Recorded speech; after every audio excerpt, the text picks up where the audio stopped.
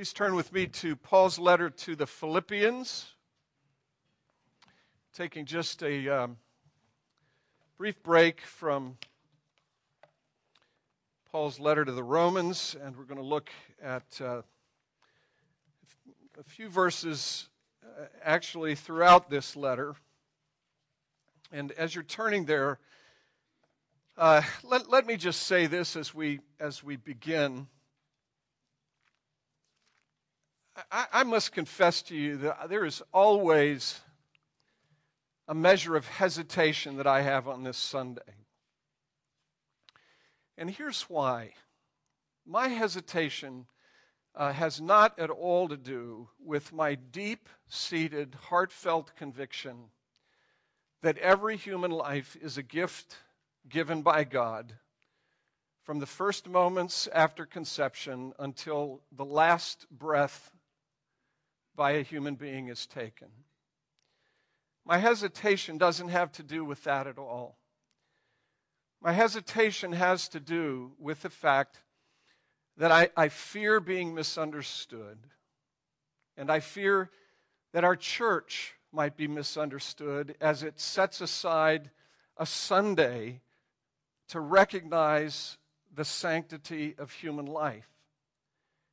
And my fear is that people will perceive that some sort of political agenda is being advanced here, because this issue has become so politicized.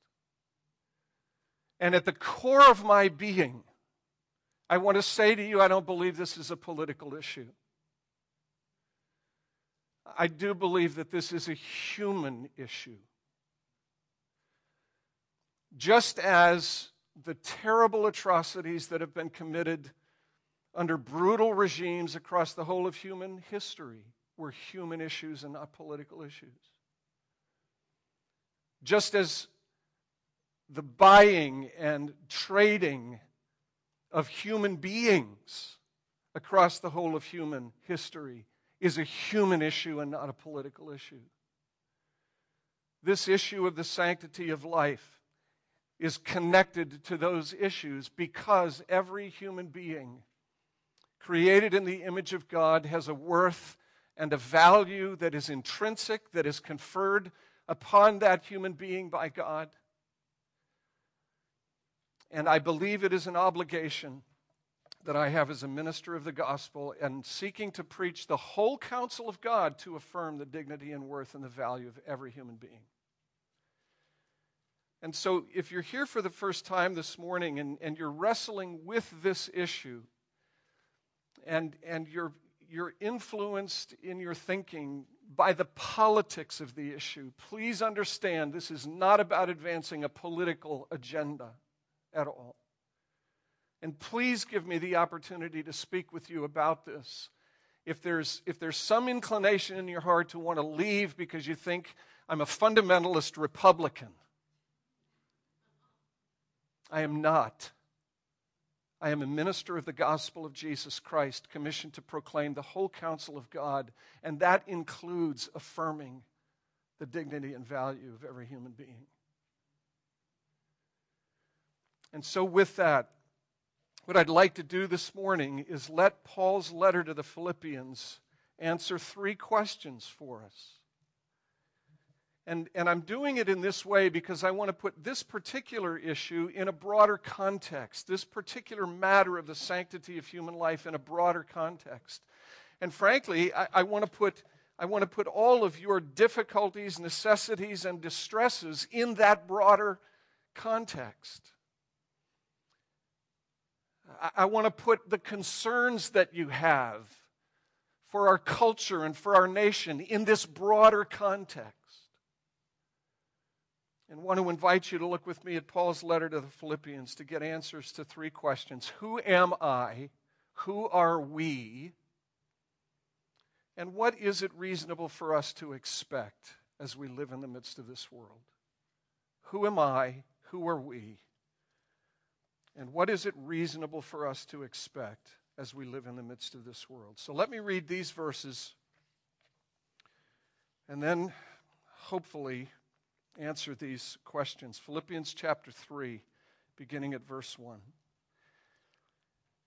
Finally, my brothers, rejoice in the Lord. To write the same things to you is no trouble to me and is safe for you. Look out for the dogs.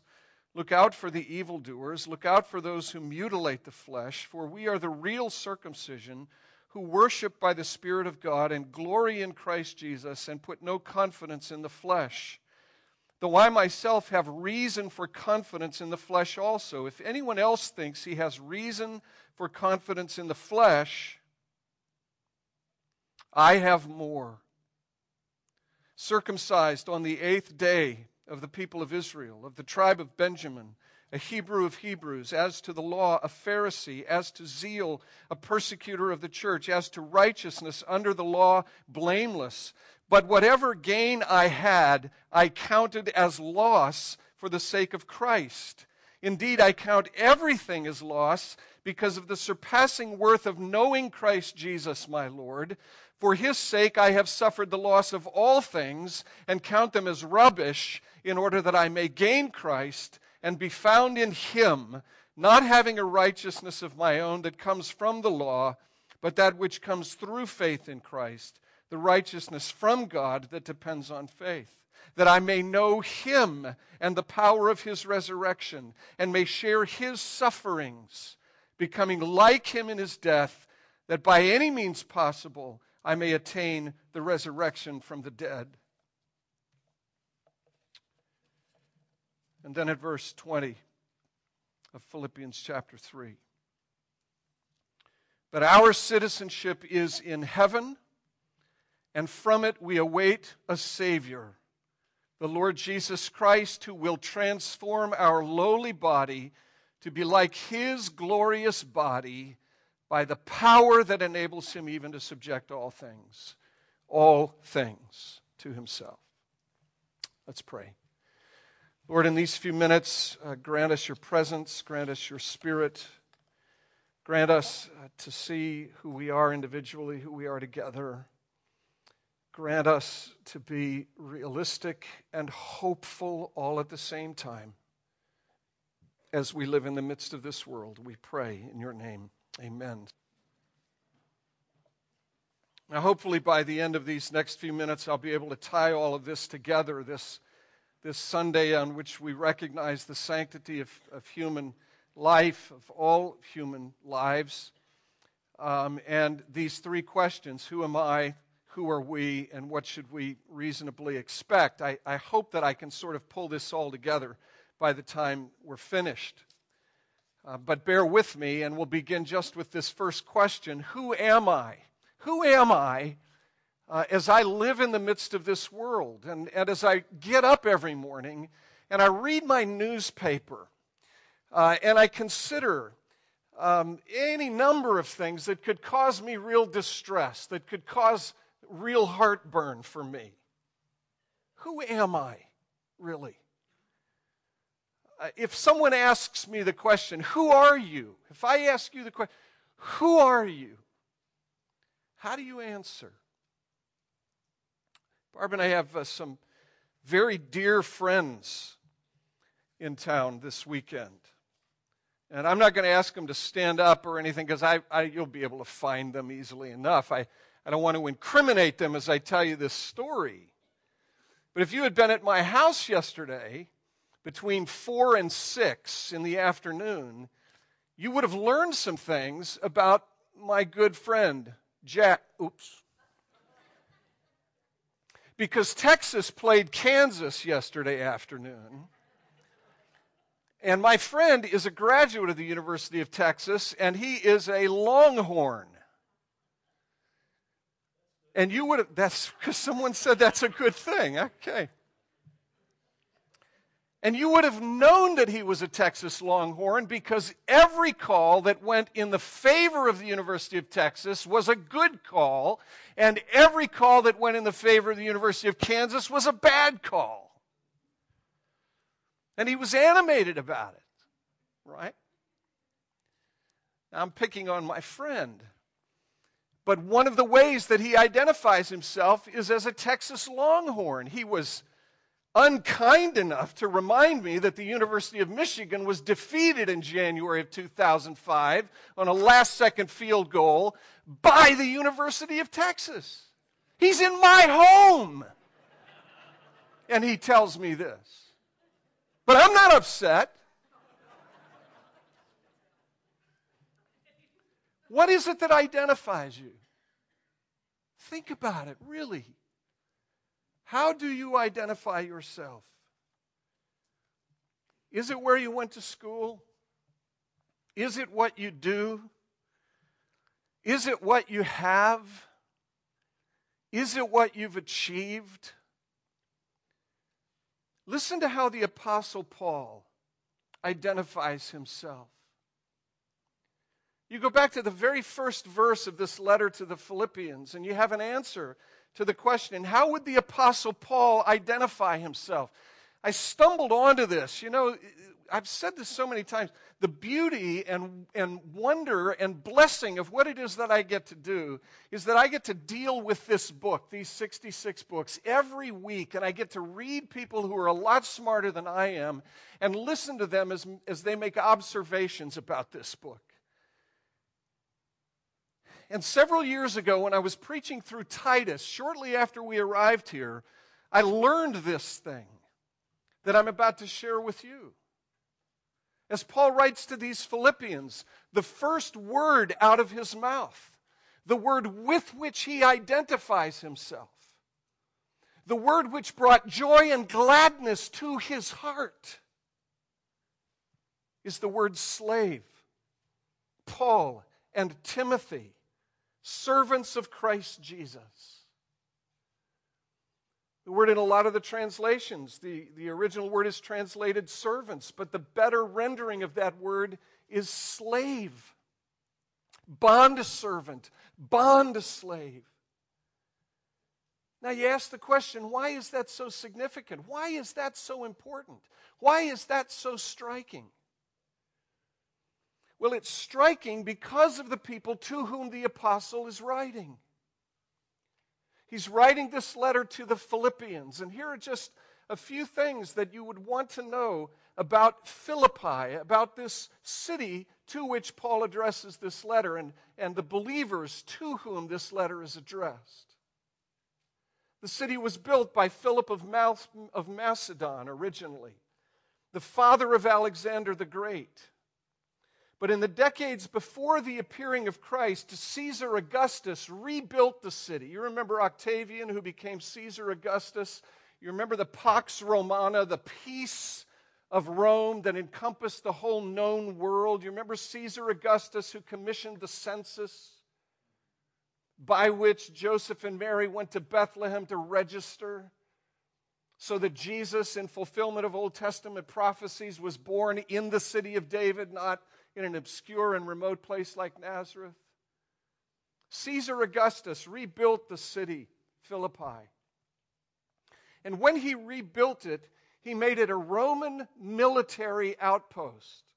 Philippi is in Macedonia. It's at the north end of the Aegean Sea.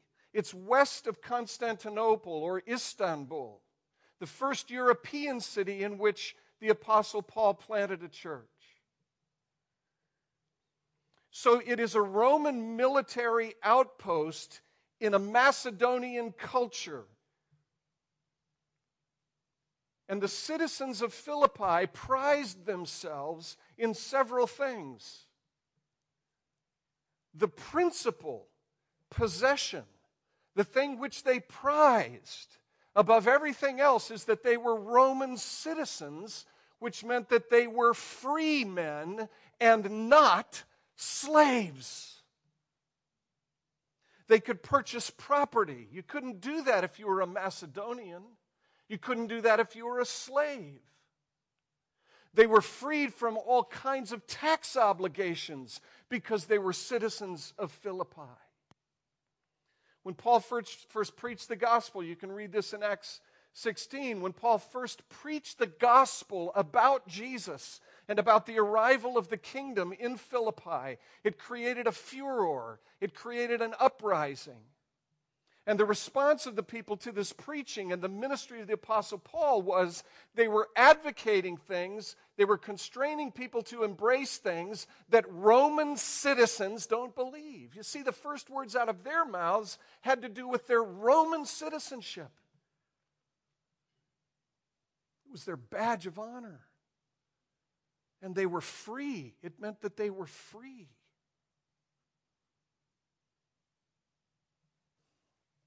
And what's the first word out of the mouth of the Apostle Paul as he addresses these Philippians? I am not a free man. I am a slave. That word would have offended Roman citizens. You can check this out. I checked it out again yesterday just to make sure that I was right. If you look at all of Paul's letters from Romans through Titus and Philemon, all of his letters, there are only 3 letters in the greeting in which he identifies himself in this way, as a slave. And those 3 letters are these: Romans, Philippians, and Titus. And here is the thing that is common to all 3. The letter to the Romans is written to whom? The Romans. What do you think the Romans valued? Their freedom. The letter to the Philippians is written to whom? Roman citizens. What did they value? Their freedom. The letter to Titus is written to whom? A Roman citizen. And you hear what Paul is saying? In only those 3 letters, he uses this word slave to identify himself. And what is he saying to these people? I have an identification that has nothing to do with earthly citizenship.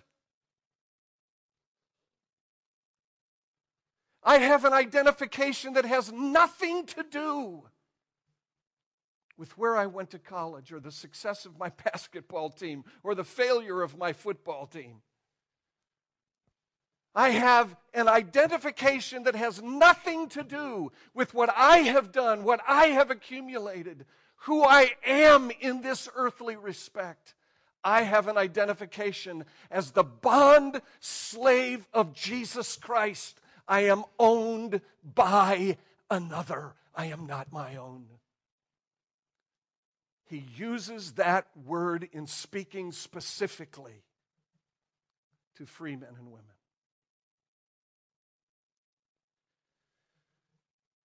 Not only that, he goes beyond it. He goes beyond it to talk about his credentials. That's what he's doing in Philippians chapter 3. He's enumerating all of his credentials. These are all of the things that give me standing, that give me status. We read them. You've heard them read before, most certainly. If anybody was to have confidence in the flesh, I would have more confidence than anybody else. Circumcised on the 8th day, of the people of Israel, of the tribe of Benjamin, a Hebrew of Hebrews, as to the law, a Pharisee, as to zeal, a persecutor of the church, as to righteousness under the law, blameless. But whatever I had, whatever my credentials were, how do I view them?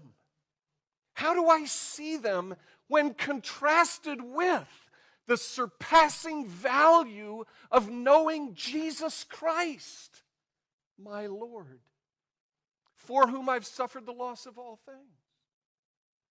Look, it isn't that those things are bad. It isn't that those things are wrong. It isn't wrong for my good friend to root for the University of Texas, that it would thump the University of Kansas. It's not wrong for me on the last Thursday or the last Saturday in November. It used to be the last Thursday, now it's the last Saturday. It's not wrong for me to want the University of Michigan to thump Ohio State.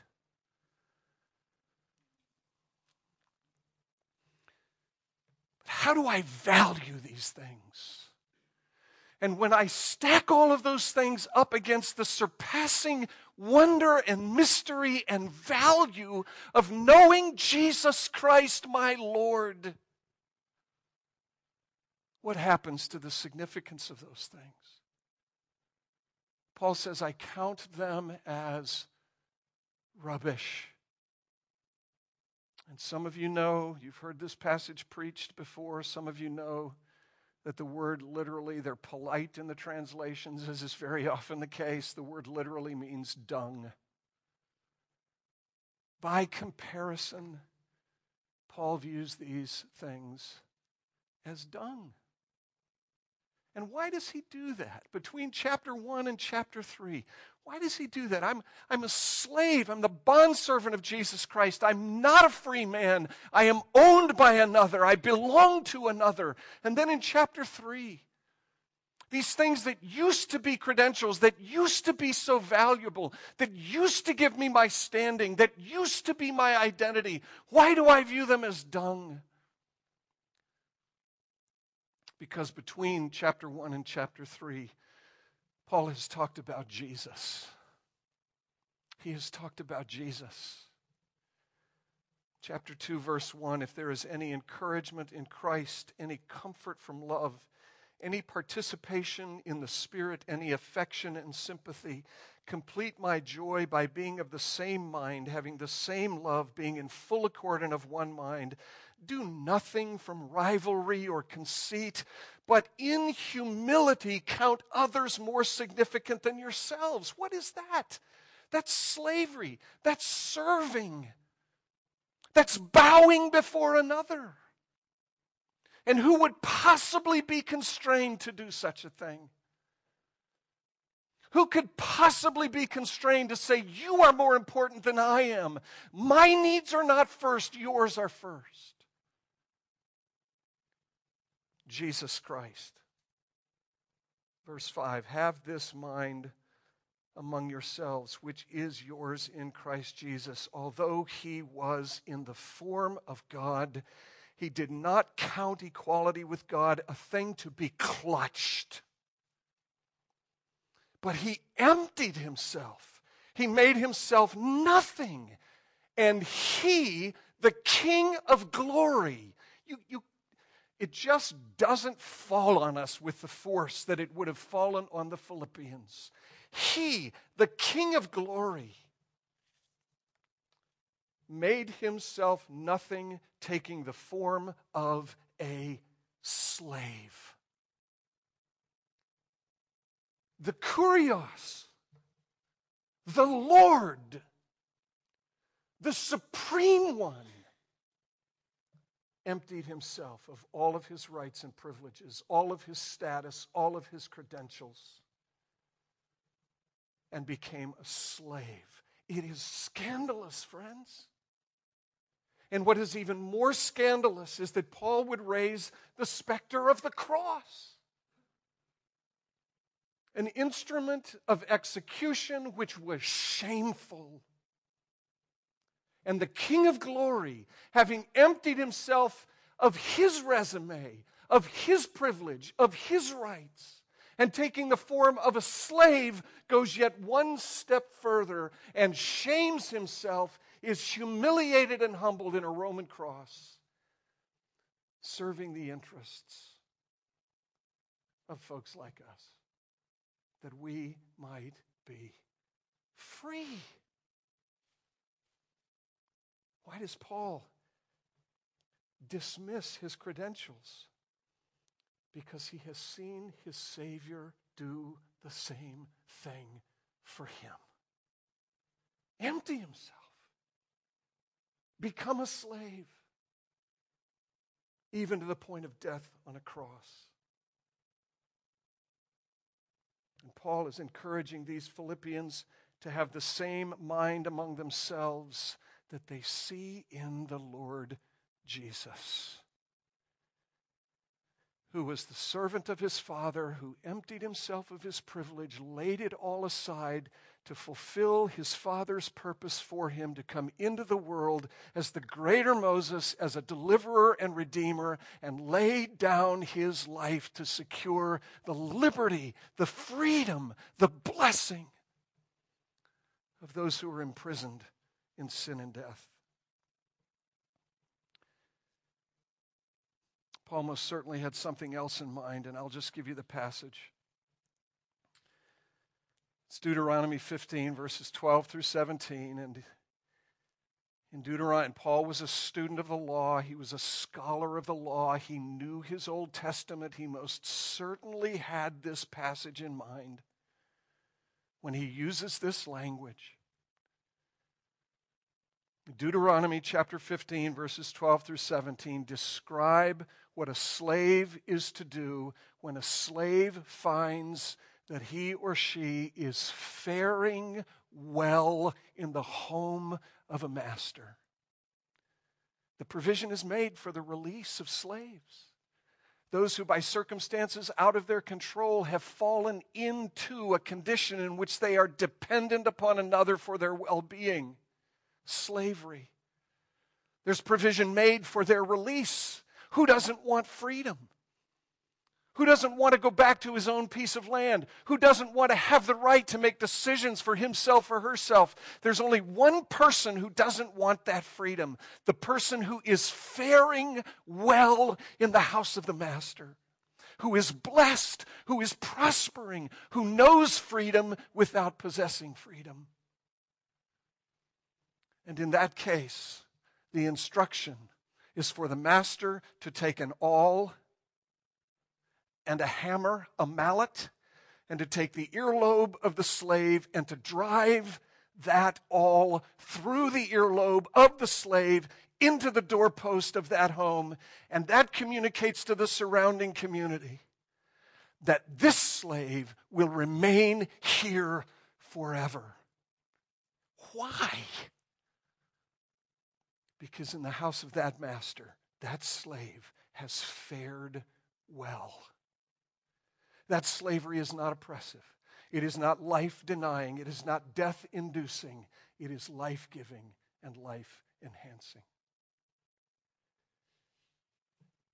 Folks, take some time this afternoon and think back across the days of your lives and ask yourself the question, have I not fared well in the house of this master, the God of heaven and earth? Is it not a blessed, beautiful, and glorious thing that has no comparison to be owned by one who gave himself for me, who gives me forgiveness and cleansing, who gives me the hope of eternal life, a new heaven and a new earth, who promises to be with me and care for me and sustain me and meet all of my needs across all of the days of my life, and then to bring me safely home into his presence? Have I not fared well in the house of this master? And would I not be happy to have my body pierced as a testimony to the world that I am owned by a gracious master? That is what Paul has in mind, all of it, as he uses this word in speaking to the Philippians. He is not his own. He belongs to another. His credentials, his standing mean nothing compared with the surpassing value of knowing Christ Jesus. And he is happy for there to be visible evidence, a mark, a sign that communicates to the whole world that he fares well in the house of his master. Look, I'm convicted by this, okay? When people ask me who I am, do I say first, I am the glad-hearted slave of Jesus Christ, my master? Oh, my name is Mike, but this is who I really am. Who are we? Who are we? Paul uses an interesting word in chapter 3, verses 20 and 21. It's the only place in the New Testament this word is used. It's translated citizenship. But the implication of the word, the way as you tease out the meaning of the word, it really sort of reads like this. As he writes to the Philippians, he reminds the Philippians that they are an outpost of heaven. Their citizenship is in heaven. Don't be confused by this word heaven. Don't draw the mistaken conclusion that your citizenship is in some ambiguous, disembodied place. No. Your citizenship is very much in a real and physical place. Your citizenship is very much in Jesus Christ, who is physically raised from the dead, who is the evidence of the fact that God will reclaim the whole of the material creation and will restore the whole of the creation and liberate it all from its bondage. Your citizenship, Paul is saying, is in Jesus Christ, and by virtue of your union with Jesus Christ, what that makes you Philippians when you are all together, it makes you an outpost of heaven. It makes you an outpost of heaven. That is exactly what Philippi was. It was an outpost of Rome. And Roman citizens in Philippi did what Roman citizens in Rome would do. They embraced the values, the convictions, the habits, the longings, the desires of people in Rome. They were just removed from Rome, bringing all of that with them as they lived in a different culture. You see? Their citizenship is in another place, but they live in a way that is consistent with who and what they are. They are an outpost of heaven. I don't know what you think the church is. There are so many things that can be said about what the church is: the bride of Christ, the family of God, the sons and daughters of the living God.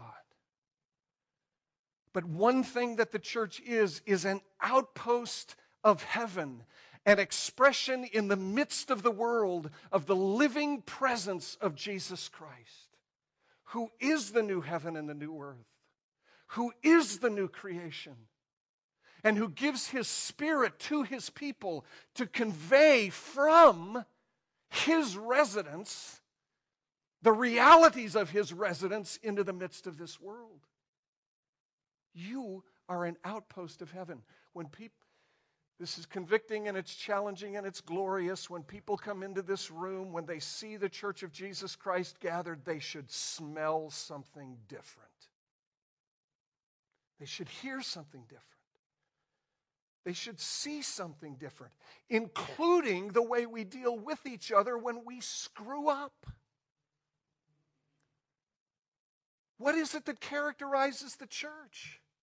The grace of God in Jesus Christ permeating the whole life of the church, so that the manner in which we interact with one another and do life together, I think that's the current phrase among the younger folks, the way we do life together is different, including extending forgiveness to one another when we screw up. Church of Jesus Christ isn't perfect. The world isn't perfect. What the world needs to see is that there's a different way to deal with imperfection. You are an outpost of heaven. You are a colony of heaven. And so what should we expect? Because we are different, because we're slaves, because we've been bought with a price, because we belong to another, because our old credentials don't matter, because we have been wed to Jesus and we prosper well in the house of our master, because we are a different people, an outpost of heaven. What should we expect?